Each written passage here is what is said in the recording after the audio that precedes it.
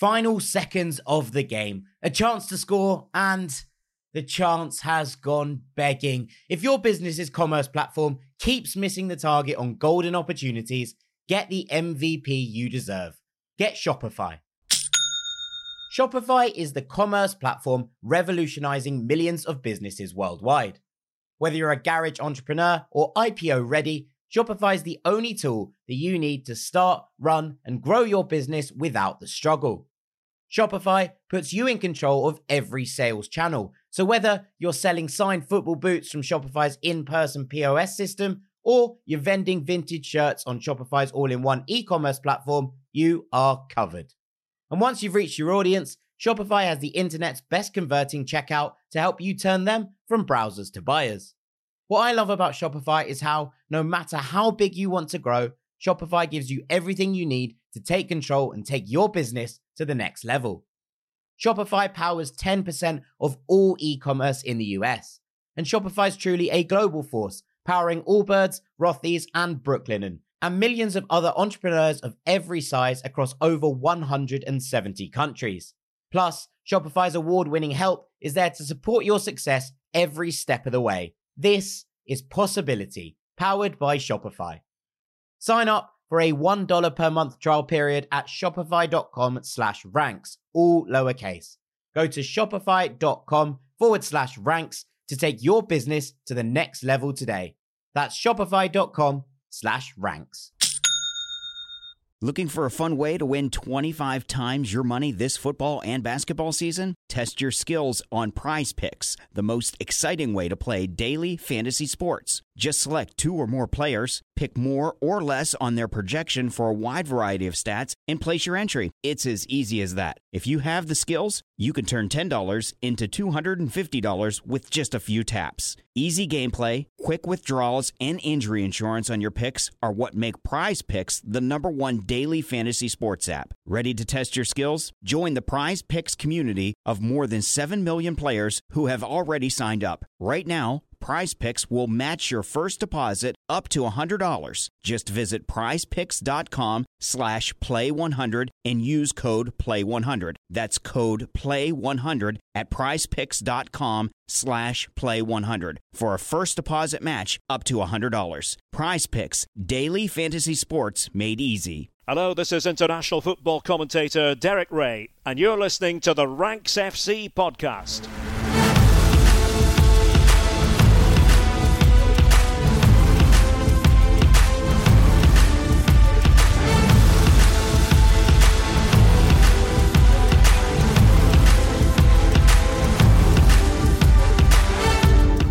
Ranks Squad, and welcome to Ranks FC. It's your favourite football podcast, back for another week, back in a Champions League week as well, which means this is a double episode week here on Ranks FC. My name is Jack Collins, and I will be your host today. And joining me as ever, our transfer guru, Mr. Dean Jones. How you doing, mate? Yeah, I'm good, mate. We don't normally record this late on a Tuesday. We normally record early in the day, but my day basically messed up your day. So thanks for jumping on a bit later in the day. As we're talking, Borussia Dortmund are currently beating Newcastle 1-0, and Shakhtar Donetsk are drawing 0-0 with Barcelona. So we'll have to see on the Champions League episode in a couple of days' time how all that panned out. But that's where we're at right now as we record this, mate. But everything's on record. I'm going to go straight off the back of this and make it work. So I'm excited about spending the entire evening watching games. I'm going to say, sorry for dragging you away, because I know that you like to take in every single second of a Champions League night, but needs must, and we've got an episode to do. And yeah, I mean, it's been a mad weekend, hasn't it? I mean, sadly, VAR is just leading English football these days. I mean, in any other league, like VAR is there as like an emergency use only, right? Like when we're really not sure, let's just go over to the video referee and just make sure we're getting our decisions correct. In English football, they're like, oh, this is good. This is causing a lot of drama. Let's just use it as much as we can. Stop the game for 10 minutes a game, and we'll just assess video replays. No one in the stadium can see it, but at least at home, everyone will be having, they'll be on the edge of their seats and wondering what's going on, and we haven't got a clue really, have we? It just seems to have taken over, and I said on Monday's Patreon, like the point of VAR was to decide cut and dry decisions and make sure things were right. And, you're watching these games now, especially that Newcastle-Arsenal one, and we're not any clearer. It's an educated guess as to what the outcome was. And then obviously you get to last night's Chelsea-Tottenham game and what's VAR every 5 minutes, wasn't it? It was unbelievable stuff. Yeah, it was a pretty wild game. And I wanted to start. I thought it would be unfair to start this episode. The main thrust of this episode is we are going to be talking about some records in football that we think are ready to be broken. The milestones that are going to be imminently changed in terms of whose name is on the plaque. But I think before we get to that, it would be disingenuous not to talk about Chelsea-Tottenham, or Tottenham-Chelsea, I should say, on Monday night, because as games go, amongst the wildest games of Premier League football I've ever seen. And I think that you're looking back at that and kind of watching it at the time and now watching it again today and just sort of going over it and trying to kind of cut through the details of it. It was just chaos from moment one. And I can't remember a game as completely and utterly ludicrous as this. And I think that goes in all shapes and forms, right? It's not just the 5 goals. It's not just the mad Nicholas Jackson hat-trick where, I mean, I don't know if you'll ever see a closer to the goal hat-trick. Dirk Kuyt has the famous one. Dirk Kuyt had work to do on some of those goals. This was unbelievably easy, and it was really quite miraculous watching it at work. But also the 5 disallowed goals, the 2 red cards, the VAR decisions with the 2 red cards that should have been. It's interesting that the 2 players who should have been sent off eventually were sent off nonetheless. But you kind of go on top of all that and you think of all these crazy games between Chelsea and Tottenham, the Battle of the Bridge, all of that. I can't remember the last time I saw a team lose 4-1 at home to one of their great rivals and the entire stadium be like on their feet, applauding their players, singing the songs, loud as you like. Everything about Monday night was complete and utter chaos. Yeah, and I feel that Tottenham should have been reacting in that way because, honestly, I think, as ridiculous as it sounds because they lost 4-1, they came out of it with more positives than Chelsea did in terms of what they learnt about themselves. They had a resilience about them. They continued to play to a philosophy that is being ingrained in them. And at the end of the day, they were like an inch away from having a 2-2 draw with 9 men against Chelsea. Like, they had 2 good chances. Not good chances. I feel like Son looked devastated that the opportunity he didn't take up before Chelsea go and score the goal that kind of opened the gates to them to go on and complete the game. But like by Son standards, yeah, maybe he can score, but most people would just consider that like a half chance. And obviously there's the other chance that Tottenham missed as well. And they were that close to getting a 2-2 and yet they've lost 4-1. Honestly, if it would have been 11v11, I know this is like a massive if, but the way that the game had started, I would have predicted Tottenham could have won that game 4-1. Like, they were that good early on. Do you think, actually, weirdly, my hot take on this game, we're flipping the show around, doing hot takes early on. I thought Chelsea were all right, 11 versus 11. Mate, Chelsea wouldn't have scored. It was they wouldn't have scored against 11. It was only when Tottenham went down to sort of 10 and then 9 that I thought that Chelsea really kind of fell apart. And obviously that sounds ridiculous considering they scored 3 goals at 11 versus 9. But with 10 men, Tottenham felt like the better side. 11v11, I was relatively impressed with Chelsea. They got Nicholas Jackson, mate, could have been out there all day against 11 men and wouldn't have scored. Like, he's got a hat trick, but it's because they've got no centre backs left on the pitch, and he's literally got 3 tap-ins. That's what he's got. I mean, I know he's celebrated like he's just got a hat trick in a World Cup final. To be fair, considering what he's been through, I get Jackson and the fact that it hasn't been falling for him, that's fine. That's absolutely fine. It's what you make of it. But I'm not here to bat at Nicholas Jackson today. He scored a hat trick, whatever. Let's see him do it again. Like, is this a new start for Nicholas Jackson or is it a false start for Nicholas Jackson? That's what we need to learn about the player. Like, does this genuinely give him belief that he can go and be an elite number 9 in the Premier League for Chelsea, or is he going to continue to kind of miss chances and occasionally grab a goal here and there? But we'll see. But yeah, overall, I barely considered it a game of football. It was one of the best dramas I've ever seen. Just, it wasn't really about football, this game, and that's what was so mad about it. Like, something was constantly happening, but I mean, how long was the ball in play in the first half? I haven't seen the stats on it, but it felt like I wasn't really watching football. I was constantly looking at VAR and looking at replays of stuff and watching crowd reactions. It was like watching replays of replays at times, and like I was mainly just on WhatsApp talking to my friends, and we were like, what is this nonsense we are watching? What's the next thing we're going to be chatting about? Because it doesn't seem to be about the game and actual football talent here.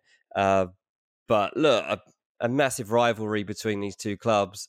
One of my Tottenham mates was sending us through like he had his like fitness watch on, and he's showing us as like he's up to 100 beats per minute or whatever. He's like, this is going to go through the roof in a minute. I'm getting so wound up here, and it was just one of those nights. It was I put on social media like I don't know if I particularly enjoyed that game, but it's certainly an unforgettable game.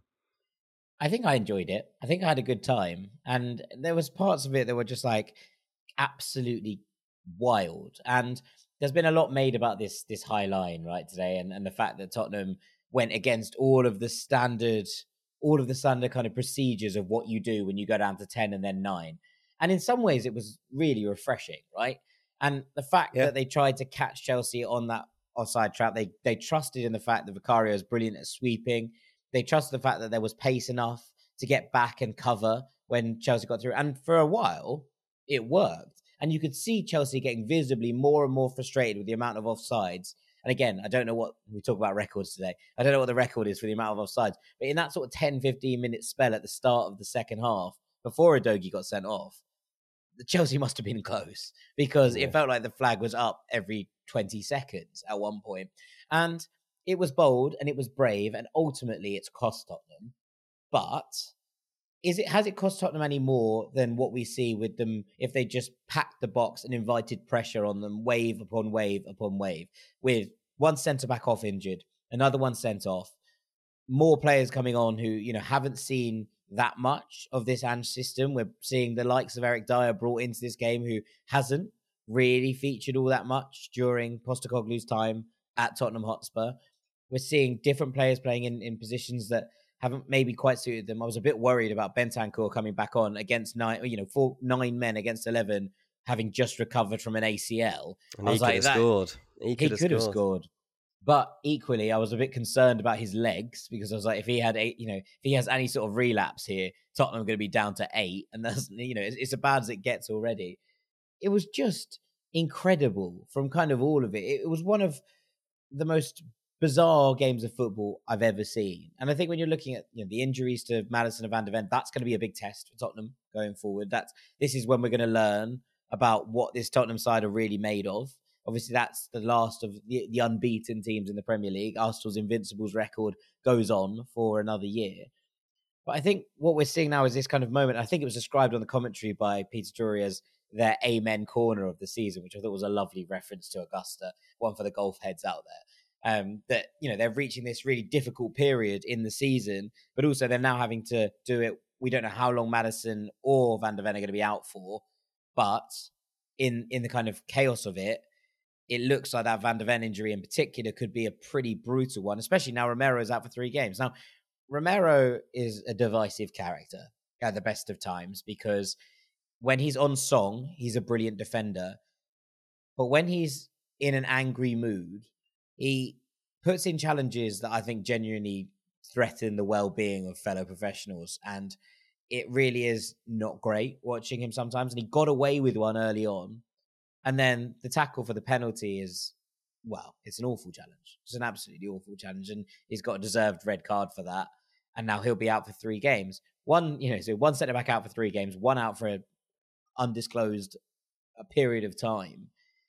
This is now the test for Tottenham, because they go into this next period, and yes, the fans can be really proud of the way that the 9 players who were left on the pitch performed.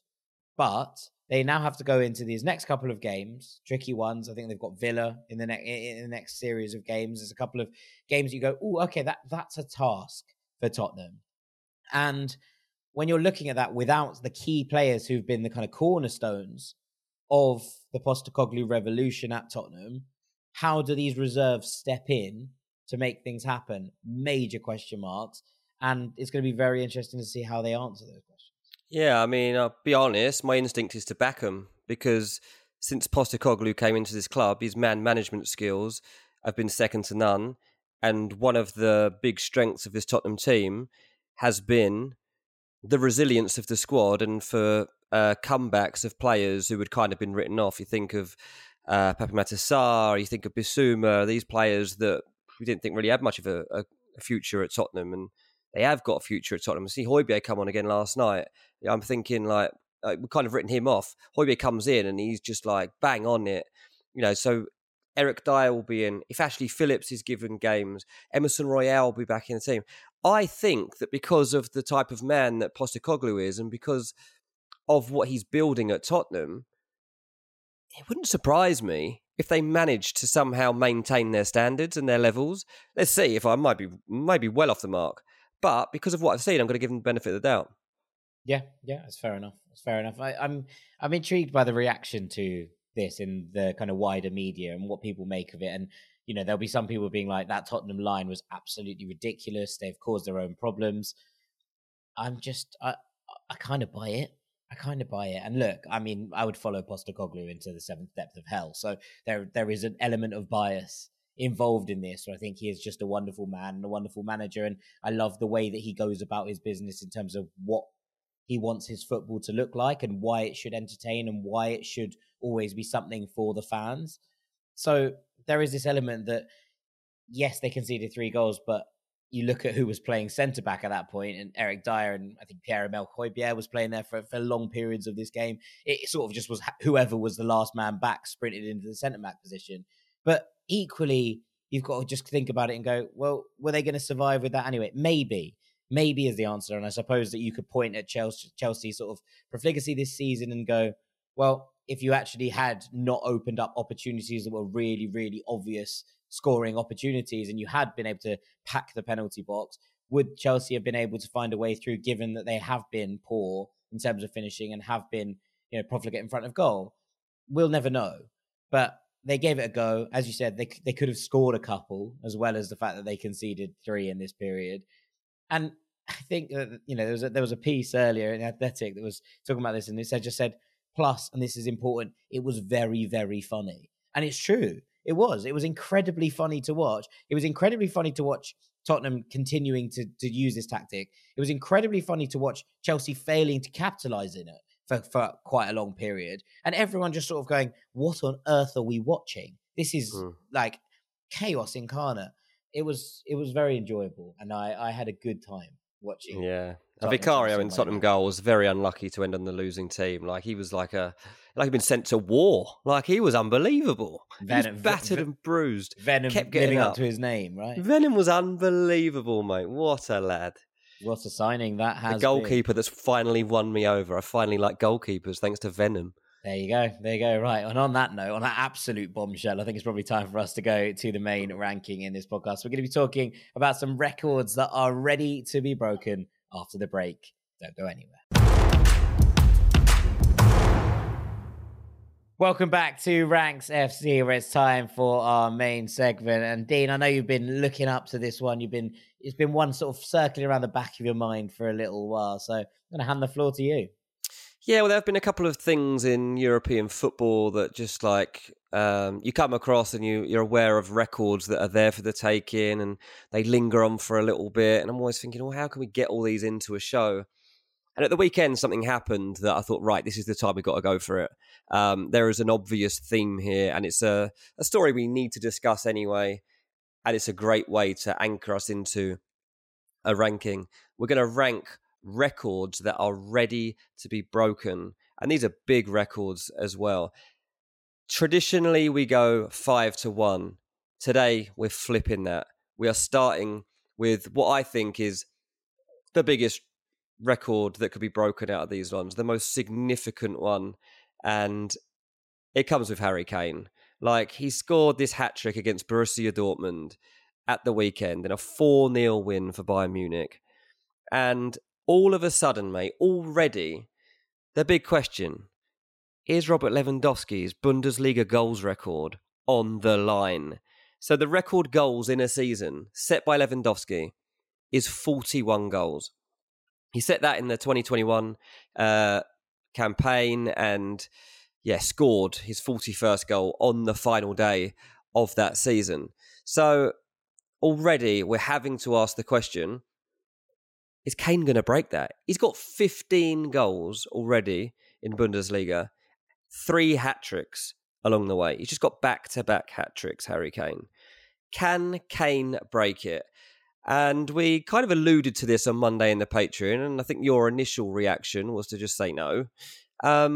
But you dig around a little bit, and this is very, very feasible. Kane is currently averaging a goal every 44 minutes in the Bundesliga. He has, across his final 24 league matches of this season, 2,160 minutes of football ahead of him if he manages to stay fit.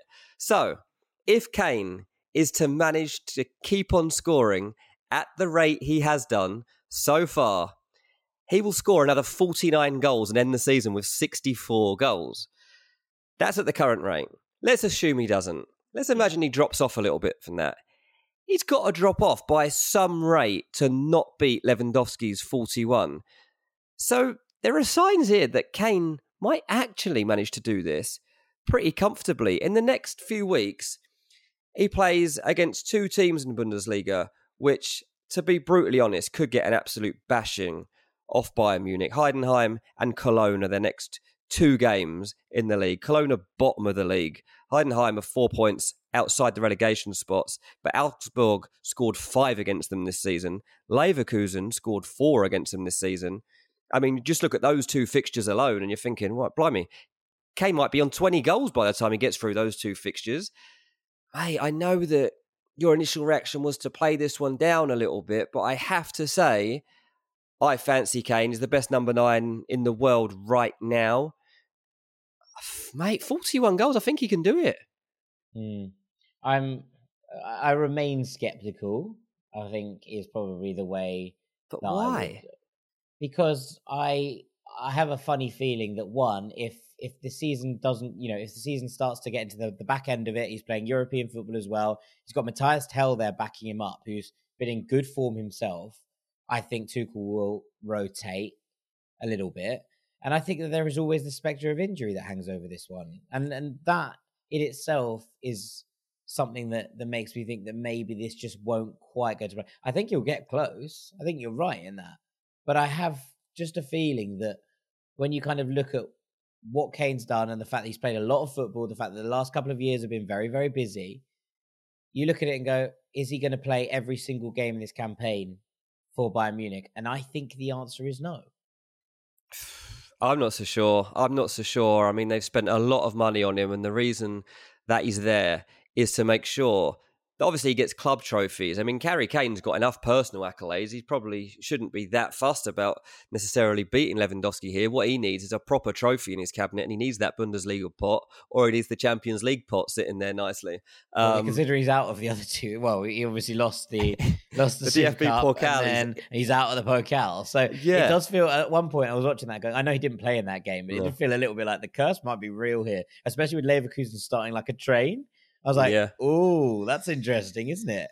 Yeah. I mean, look, I know you raised the question of how many minutes you're going to play. All I can do is read into what I'm seeing right now. And Harry Kane, since arriving at Bayern Munich, has barely missed a minute of league action. He's started every single game. The earliest he's come off is 73 minutes in a 3-0 win over Freiburg. He didn't score in that game, so maybe the manager was angry and brought him off because he wasn't good enough. He was just trying to keep his minutes per goal record up. Yeah, maybe. But yeah, what we're looking at so far is 10 games in Bundesliga, 15 goals, 5 assists. He's finding it too easy, mate. I mean, it's what I even think is amazing about him is the ruthlessness of his finishing, the way he's dispatching these shots into the net.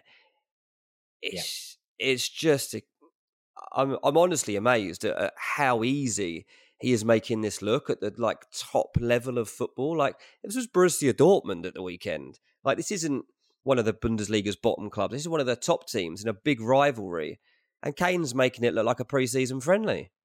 Yeah, no, I think that's fair. There is something interesting here.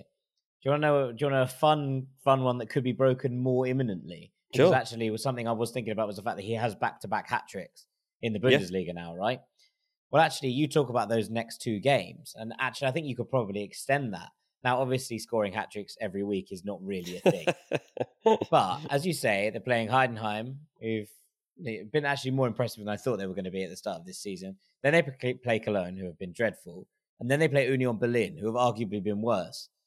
So, the most hat-tricks in a row in league football ever scored is by Masashi Nakayama in Japan for Jubilo Iwata in 1998. He scored, in fact, it was very impressive. He scored 16 goals in 4 games. He scored 4 every time. Well, he scored at least a hat-trick in 4 consecutive games.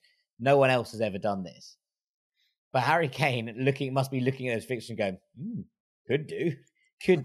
I think it would still be an incredible achievement, and I would be surprised. But you can't rule it out. If you're keeping him on at this pace, then you definitely can't rule it out. I mean, he's in that vibe that Haaland was in, isn't he, when he first came to England? And you're just watching every game thinking, well, how many is he going to score today? It's not if he scores. Erling Haaland, Harry Kane. It's not if he scores, it's how many is he going to score? Like, and as soon as you're getting talks about like that, mate, sky's the limit. Sky is the limit. All right, let's move on to number 2, shall we? Yeah, talking of Erling Haaland, funny enough, he's got another record coming up. At number 2, can Erling Haaland become the fastest player to get to 50 Premier League goals? So he's got 3 more to score here. The record for the least number of games to get to 50 Premier League goals belongs to an idol of mine, actually, Andy Cole, who did it in 65 games across spells at Newcastle and Manchester United. So that's good. That's good from Coley. 65 games, banging in. 65 is ridiculous form. That's unbelievable form. Mate, I loved him. Like growing up, like obviously I was a striker, and Andy Cole, like I would just be watching him like non-stop to see how he was doing it.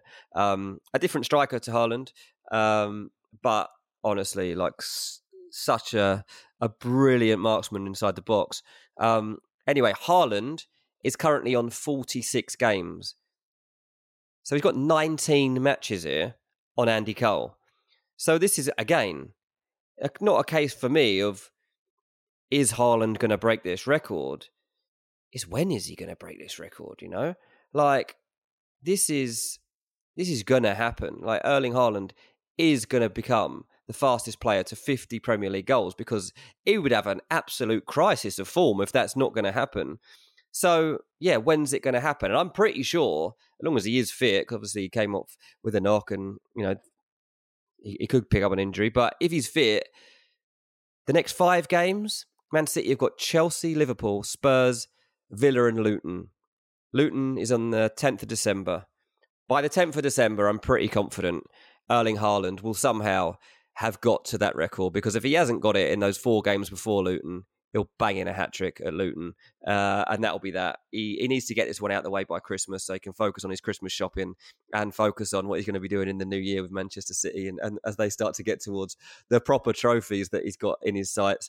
But this has been spoken about for a little while now, and Haaland obviously didn't score at the weekend, much to the dismay of many FPL managers, myself included. But it's a matter of time, mate, and this list wouldn't be made up effectively if it didn't include a Haaland record to be broken, and this is going to be the latest. Yeah, I mean, there's less discussion with this one, I think. There's going to be less pushback. 19 games feels very doable for a man who's scoring at over a goal a game over the average of his Premier League career. So I don't think you're going to find much argument from me, and I don't think you're going to find much argument from the listenership either. That one is going to be Erling Haaland's record. It just feels like so many of we could have done the entire list on 5 records that Erling Haaland is going to break. So yeah. I absolutely agree. I mean, look, I think weirdly, I would imagine he has his record done by the time he gets to that Luton game, because it's actually in these big games where he has actually often stood up, obviously scored a lot in the derby last year. He's been, well, he scored in pretty much every game, didn't he, last year? So it's just a bit ridiculous to say that. But it has been those games where he's needed to, especially in the Premier League. In the Champions League, at the sharp end of it was a little bit different. But in the Premier League, he tended to score on the big occasions, and I can see him doing so And especially, you look at this, and we talked about, Tottenham falling off the top of the table with that loss last night. Quietly in the background, what everyone's kind of missed this weekend is that obviously City won 6-1 against Bournemouth. But you look at the table and suddenly it's like, oh, Man City are top of the table. They've got a point. They're a point ahead of Tottenham. They're 3 points clear of Arsenal and Liverpool. Fine. It's not screaming ahead. Their goal difference is already 6 clear of both Liverpool and Arsenal. It's 4 clear of Newcastle, but they're all the way back in 6th. And then you look at that, they're like, oh, they've got the best defensive record in the league. Oh, they've got the most goals scored in the league. Quietly, Man City have just sort of slipped to the top of the rankings. And you're like, are they ever going to come down from there? Yeah. And the answer to that question might well be no. No. Do you know who the fastest player is in Premier League history to get to 10 goals is? No. Haaland. Took him 6 games. Do you know who the fastest to get to 20 goals is? Erling Haaland, yeah. 14 games, yep. 30 goals? I reckon it might be Erling Haaland. Yep, 27 games. 40 goals? Yeah, Erling Haaland? Yeah, it took him 39 games, and here he is sitting. He's going to be the fastest player to get to 50 goals as well. Like, an absolutely ridiculous man. There we go. Number 1 and number 2, Harry Kane and Erling Haaland. We're going to be talking about them for the next few years, I think, over on Ranks. But yeah, interestingly, at number 3, we have a topic which we haven't addressed very much, to be honest, this season. Certainly not to the extent to which they probably deserve to be talked about right now. Because over in France, there's a little story emerging, or has already emerged, to be honest. And it's that Nice might have the best defence we've ever seen. At the moment, they have the best defensive record in European football. And they might become the team in France to concede the fewest goals over the course of a season if this continues. So if you're not aware, Nice currently do sit on top of Liga, and their defensive record is just absolutely ridiculous. So far, Nice have played 11 matches. They have conceded 4 goals. 4 goals. They've kept 6 clean sheets in a row. The last time they let a goal in was when Mbappe scored for PSG against them on September the 15th. Nice still won that game, by the way. And actually, in that game, it was 3-2. PSG are actually the only side to score more than once against Nice this season. And that's PSG and Mbappe. So that shows you what it takes to actually break this defence. When we're talking about the record that they've got to beat, funny enough, it was set by PSG. It was in the 2015-16 season, and PSG across that season allowed 19 goals to hit their net. So that's the record we've got to beat. But this is slightly hard to gauge because the league has changed. We no longer have 20 teams in this league. It's down to an 18-team league. So actually, it's a bit easier for Nice to break that record because they're not going to play as many matches. So as a technicality, Nice, if they continue at this rate, are actually going to go on to break this record. But hard to judge, as I say, because they're not going to play enough matches to be properly compared to that PSG team. But, mate, I mean, you've seen them this season. Obviously, Jean-Claude Todibo gets a lot of the praise and is always talked about as being a transfer target for this team or that team. I'll be amazed if anyone can get him out of Nice in January because they are heading towards something potentially very special. And it must be tough to walk away from something like that. Yeah, I think what's really impressive about this is that, Todibo is obviously the name that was on everyone's lips in the summer. There was talk of him leaving, etc., etc. But kind of aside from him, it's a bit of a misfits is the wrong word, but it's a bit of a scrambled together team. Do you know what I mean? Like, Dante is 40 years old. He's Todibo's partner in the centre of defence. Behind them is Marcin Bulka. I went to school with him, mate. Who, with Marcin Bulka? Yeah. I was like, you didn't go to school with Marcin Bulka. I know he was at Chelsea for a while, but no, Dante, he was my mate. Yeah, I mean, to be fair, but you kind of look at that, and he was at Chelsea, never really broke through. I don't think he made an appearance. He went to PSG, and everyone was a bit like, huh? Got sent out on loan a couple of times, then went out on loan to Nice and has joined permanently, but very much was kind of seen as obviously still quite young. Let's not make unassertions about him, but definitely not a player that everyone was like, oh, perfect. He's going to step up and be the guy. They've got Pablo Rosario playing at right back at the moment, who is a central midfielder by trade. Melvin Bard's a good signing on the left. And I really, really like him. But this midfield pairing, and it's going to be interesting to see in the next game what happens, because Ndiaye Shimi, the Burundi centre midfielder, I don't know what the derivative of someone from Burundi is. Burundan? He got sent off against Rennes at the weekend, and he's been really crucial to the way that they've defended. But Kefren Turam's there as well, someone who was linked, another one linked with a move away at the summer. They've just been so hard to break down.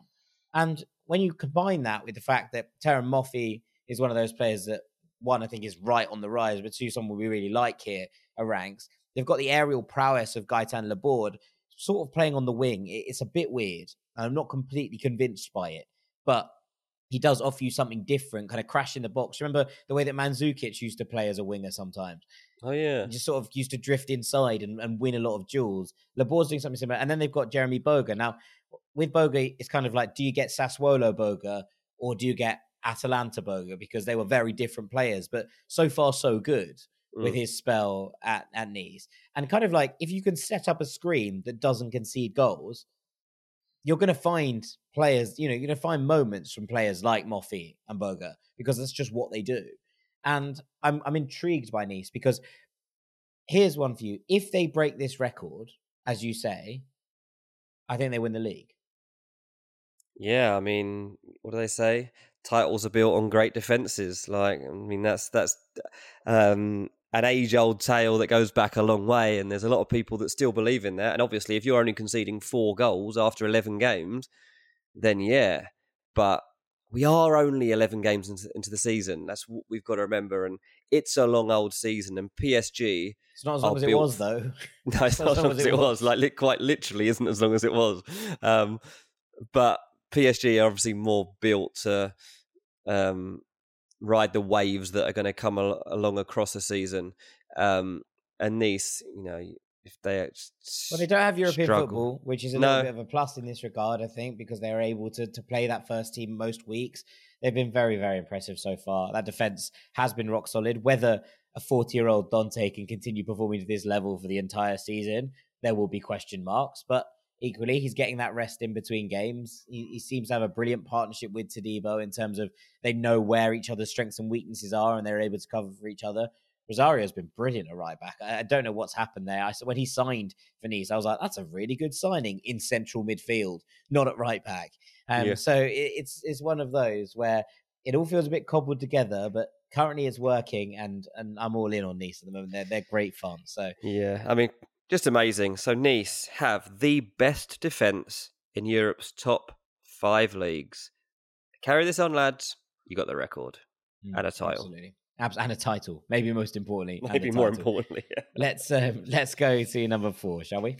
Yeah, well, 4, mate. I'm actually going to swing this over your way, because I was trying to think. I had a list. We always do a top 5, and I had 4 in my head that were pretty obvious. And I was trying to think of a 5th, and I was like, what a good narrative be for a good record that got to be broken. I was thinking, let's have a personal one. There must be a player that's looking to rip things up out, let's move away from England and look across Europe. And Lamine Yamal's name was just jumping out at me. Like, he's already started to break records. And I was thinking, there is no way that there aren't other records that this lad has the potential to break. I'm just going to throw to Jack to see what he thinks this lad is capable of doing. Yeah, okay. I mean, should we start by talking about the fact that the records he's already broken? Sure. Because he is the youngest Barcelona player ever when he was 15 years old. That was back in April when he came on against Betis. He was the youngest starter ever, which happened at the start of this season against Cadiz, where he was 16 years and 38 days old. Mm-hmm. He became the youngest player to get an assist the week after against Villarreal in a 4-3 win. And then he became the youngest player in a Champions League starting 11 when he started against Porto in October. He became the youngest Barcelona goal scorer 4 days later when he scored against Granada. So he's still, at this point, 16 years and 87 days old. And that goal also made him the youngest La Liga goal scorer ever. you go back a bit, and he also got the youngest player to play for Spain, youngest goal scorer for Spain, in the game against Georgia that they played out in the Nations League, and then he became the youngest goal scorer in a European Championship qualification match as well. So that's the flat. That's what we've already got in the bag. He actually beat do you know who the youngest scorer in a Euros qualification game was before Lamine Yamal? Oh, I don't know. Go on. Gareth Bale. There you go. That's a long time ago. 17 and 83 days old. So yeah, beat him pretty much by a year. Like it's like, okay, cool. These are all just changing. So we are recording this, and Barcelona are currently playing against Shakhtar Donetsk in the Champions League. That game's going on in Hamburg right now. He didn't start in that game. And so, but I'd imagine, considering the way it's going, I'm not going to spoil Champions League takeaway right now, but the way it's going, he could well be brought on in this game. And so by the time this is released, this record could be broken. But at some point, I think he will become the youngest Champions League goal scorer ever. Ansu Fati actually currently holds that record. He was 17 years old, and I think it was 40 days. So basically, Yamal has any point this season in the Champions League to score, and he will become the youngest Champions League goal scorer ever. But I think the really interesting ones are the fact that he's obviously clearly now a full-time part of that Spain setup, and we've got European Championships next summer.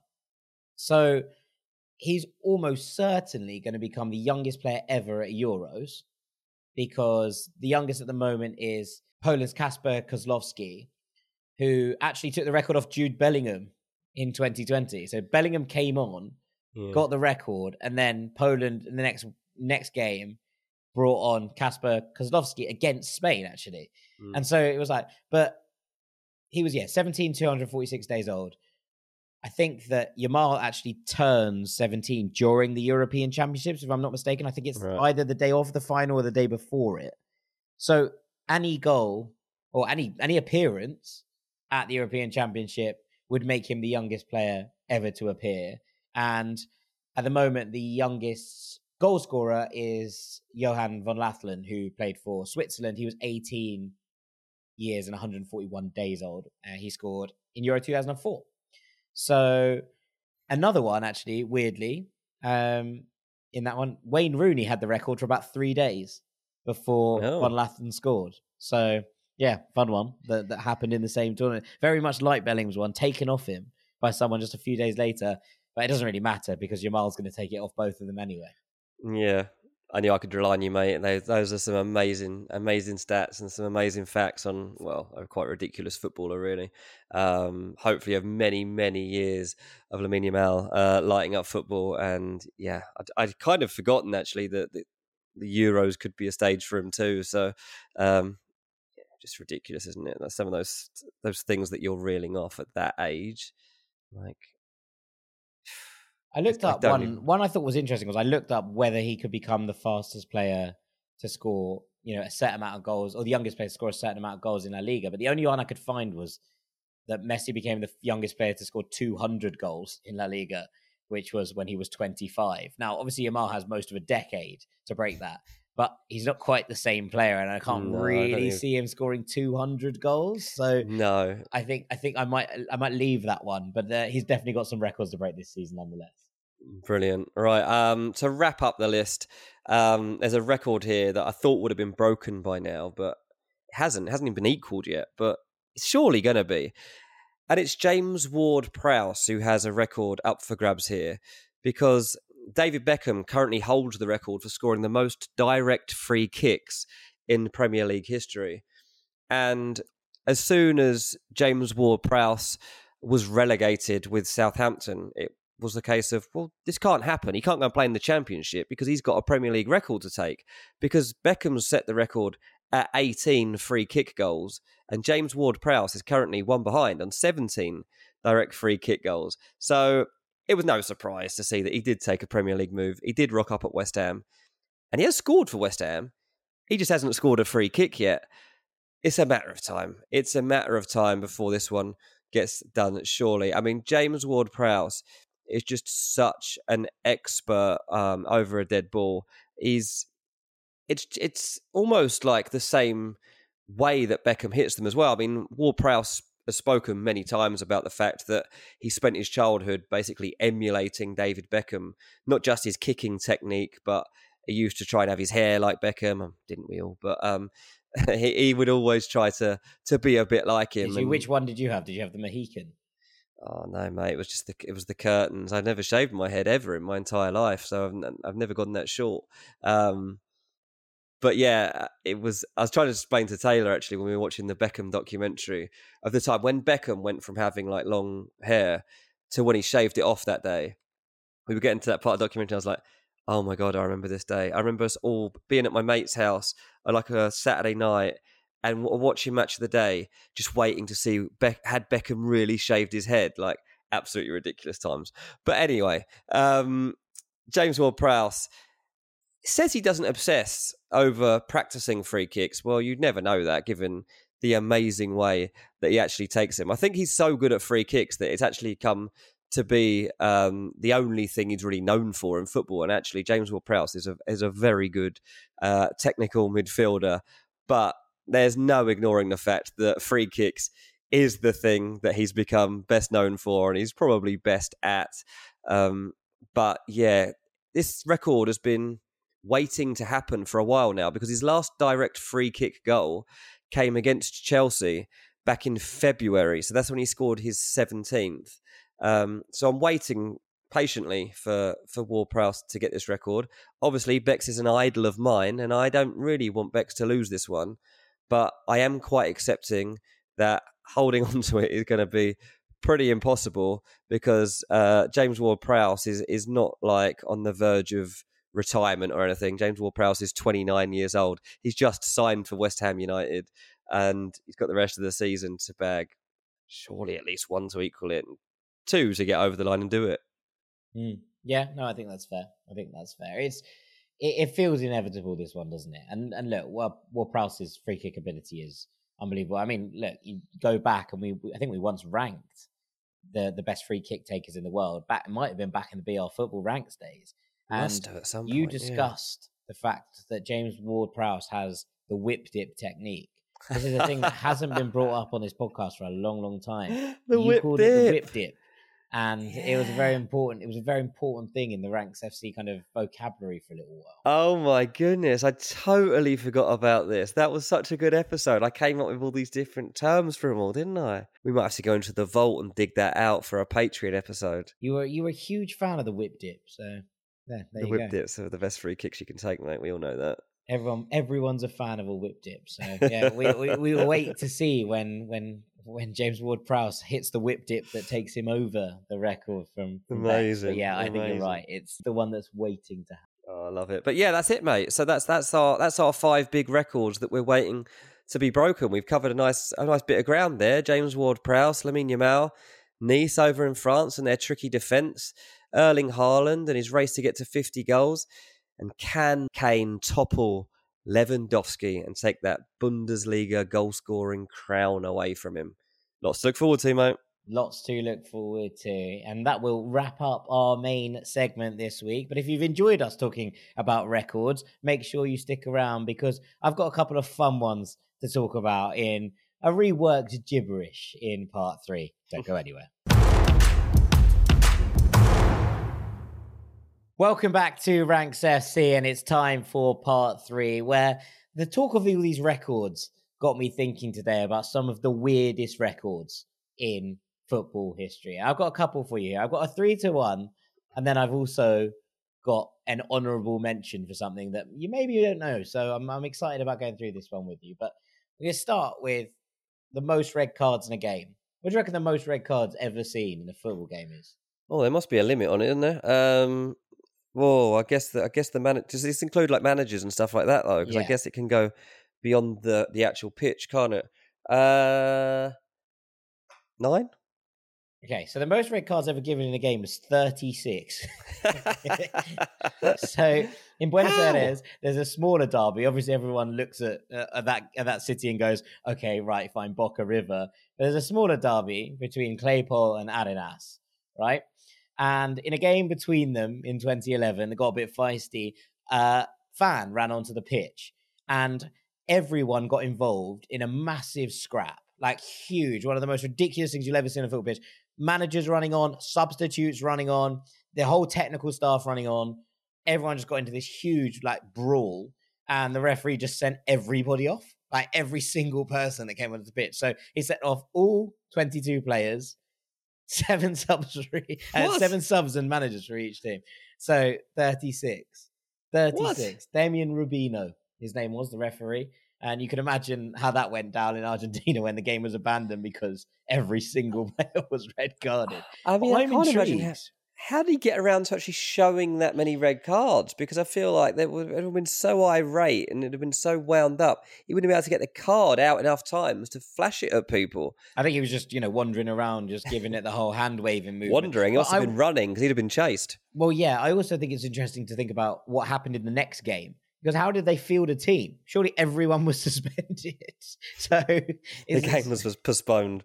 Well, you'd imagine that once the team gets... They're actually probably... This might not be officially correct because you're supposed to, when a team gets below 7 players, I think, you're supposed to have to abandon the game. So it kind of depends which team he sent them off first. But if you did it all at the same time, maybe there's no limit. Well, yeah, that's why I was kind of thinking, right, well, if 4 from each team was sent off and a manager was sent off, then 9 makes sense.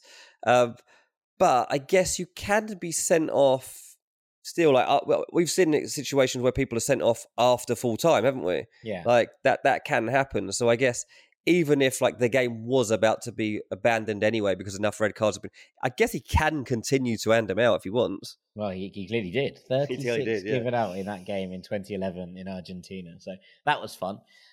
Right. Next one is the world record for the most teams played for.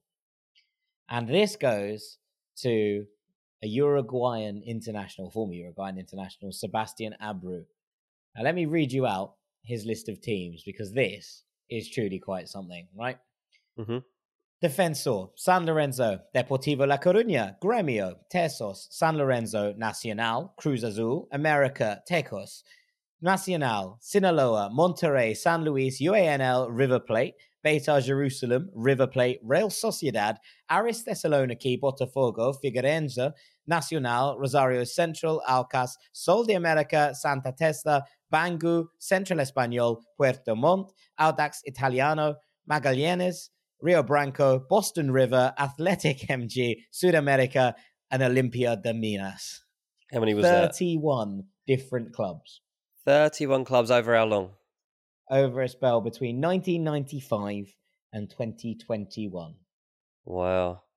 He's been on a proper tour there. A proper tour. I mean, it reminds me of like when you say you were doing like people here like to tick off all the football stadiums in England and how many they've been to, and it's like writing a list of like all the grounds that you've been to. He's not just been to the ground, he's played for them all. Impressively, he also made 70 appearances for Uruguay and then went on to coach 3 different teams, including one of my favourite named teams ever, a Bolivian club called Club Always Ready. Club Always Ready. So, yeah. No, you should be Club Always Late. Yeah, well, that's a different point. But shouts out to 31 teams. Got the Guinness World Record. He played in the 2002 World Cup. He got the Guinness World Record for this, and he said, honestly, I was never trying to break a Guinness World Record, but it has made me very happy.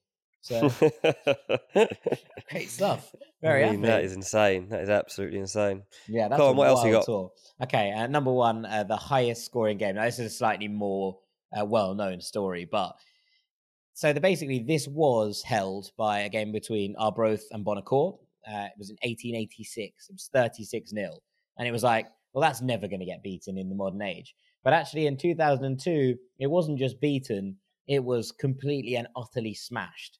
And a team called AS Adema they won 149-0 against their opponent, Stade Olympique Léamine. Now, the funny thing about this is that the teams were 1 and 2 in the league. And Amin basically did it on purpose. They scored 149 own goals because they felt that the decisions across the calendar year had basically favoured Adema and given them the title. So instead of playing the last game, the title had already been won. They scored 149 own goals. one every 40 seconds for the entire game as a protest.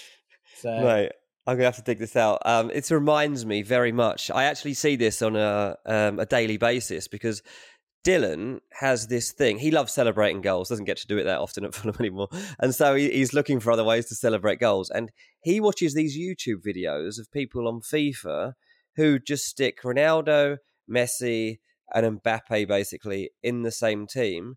Then they make those players bigger, and they pick an opponent, and they shrink all the players on the other team, and then they play, and then it ends up like 64-0 or whatever. And Dylan he does this like most mornings before school. He literally sits, he stands on the couch and he goes mental for every single goal that goes in one of these games. And he goes, Mbappe, Messi, Ronaldo, and he's lunatic. And he's just leaping around watching this stupid YouTube video of FIFA.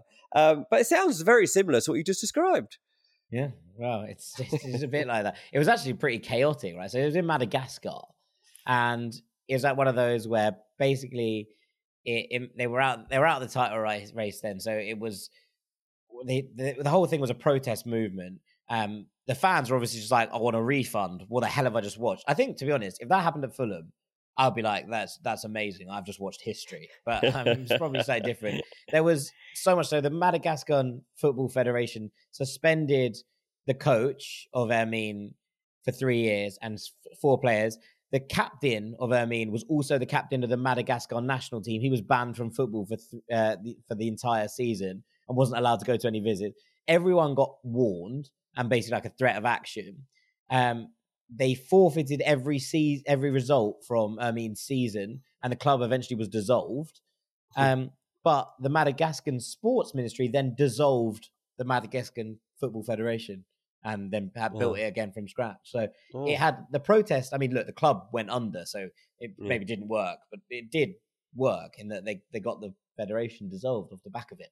Okay, right, before we history lesson. Before we go, I've got one more for you.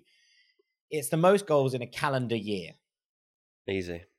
Who scored the most goals in a calendar year? Messi, 91. Wrong. According to the Zambian Football Association. Oh, here we go. Go on. Who put in an official challenge to FIFA for the most goals scored in a calendar year for something that happened in 1972.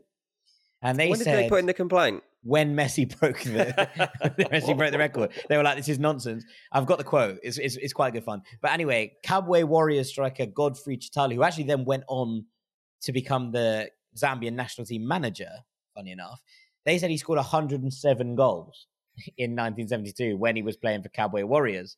And the spokesperson for the Zambia FA, I've got the quote written down here. He said, "We have this record, which has been recorded in Zambian football, but unfortunately and has not been recorded in world football. Even as the world has been looking at Lionel Messi's record, breaking Gerd Muller's record, the debate and discussion back here has been why Godfrey's goals are not being recognised. What we're doing is we've commissioned an independent team locally to go back into the archives and record minute by minute each of these goals. The team that we've put together is going to calculate all those goals, recording whichever game or tournament they were scored in. We will send that to the Confederation of African Football and FIFA so that we can show that whilst Messi's record is there and very impressive, whilst Muller's record is there and very impressive, the actual record holder in terms of goals per calendar year is actually a Zambian. It's actually Godfrey Chitali." Oh, well, show us them. We need to see videos of them. We need to see all those 107 goals or whatever it was. Fair play to them. I mean, they clearly believe in this. And who are we to write it off? You know. Oh no, I'm absolutely sure that. But I mean, I think there was also 4 competitions going on at the same time, which kind of does make it slightly easier. But I mean, you said they lodged this when Messi scored the 91 goals. Yeah, well, that's quite a while. Well, they said now. That was when they were starting to put in the digging of the archives. Are they still counting? Are they still figuring it out? It's still going on. Who knows? But yeah, I've not seen any updates on it recently. Poor old Godfrey. I mean, shouts out Godfrey. What a guy. Yeah. What a guy. Who knew it? The true GOAT. The true GOAT, Godfrey Chitali. And on that bombshell, I think it's probably Goat time through. for us to go. Yeah, it's definitely time for us to go. All that's left for me to do is say thank you so much for listening today. We'll be back late on Wednesday night or first thing Thursday morning, depending on where you are in the world, with a Champions League takeaway, looking at all of the action in match day 4. But for now, thank you so much to Mr. Dean Jones, our transfer guru. Cheers, mates. I've been Jack Collins, Name of Hearts. This has been Ranks FC. Thank you so much for listening as ever. We appreciate you, and we'll see you later on. Take it easy, gang. Peace. Final seconds of the game. A chance to score, and the chance has gone begging. If your business's commerce platform keeps missing the target on golden opportunities, get the MVP you deserve. Get Shopify. Shopify is the commerce platform revolutionizing millions of businesses worldwide. Whether you're a garage entrepreneur or IPO ready, Shopify is the only tool that you need to start, run, and grow your business without the struggle. Shopify puts you in control of every sales channel. So whether you're selling signed football boots from Shopify's in-person POS system, or you're vending vintage shirts on Shopify's all-in-one e-commerce platform, you are covered. And once you've reached your audience, Shopify has the internet's best converting checkout to help you turn them from browsers to buyers. What I love about Shopify is how, no matter how big you want to grow, Shopify gives you everything you need to take control and take your business to the next level. Shopify powers 10% of all e-commerce in the US. And Shopify is truly a global force, powering Allbirds, Rothy's, and Brooklinen, and millions of other entrepreneurs of every size across over 170 countries. Plus, Shopify's award-winning help is there to support your success every step of the way. This is Possibility, powered by Shopify. Sign up for a $1 per month trial period at shopify.com/ranks, all lowercase. Go to shopify.com/ranks to take your business to the next level today. That's shopify.com/ranks.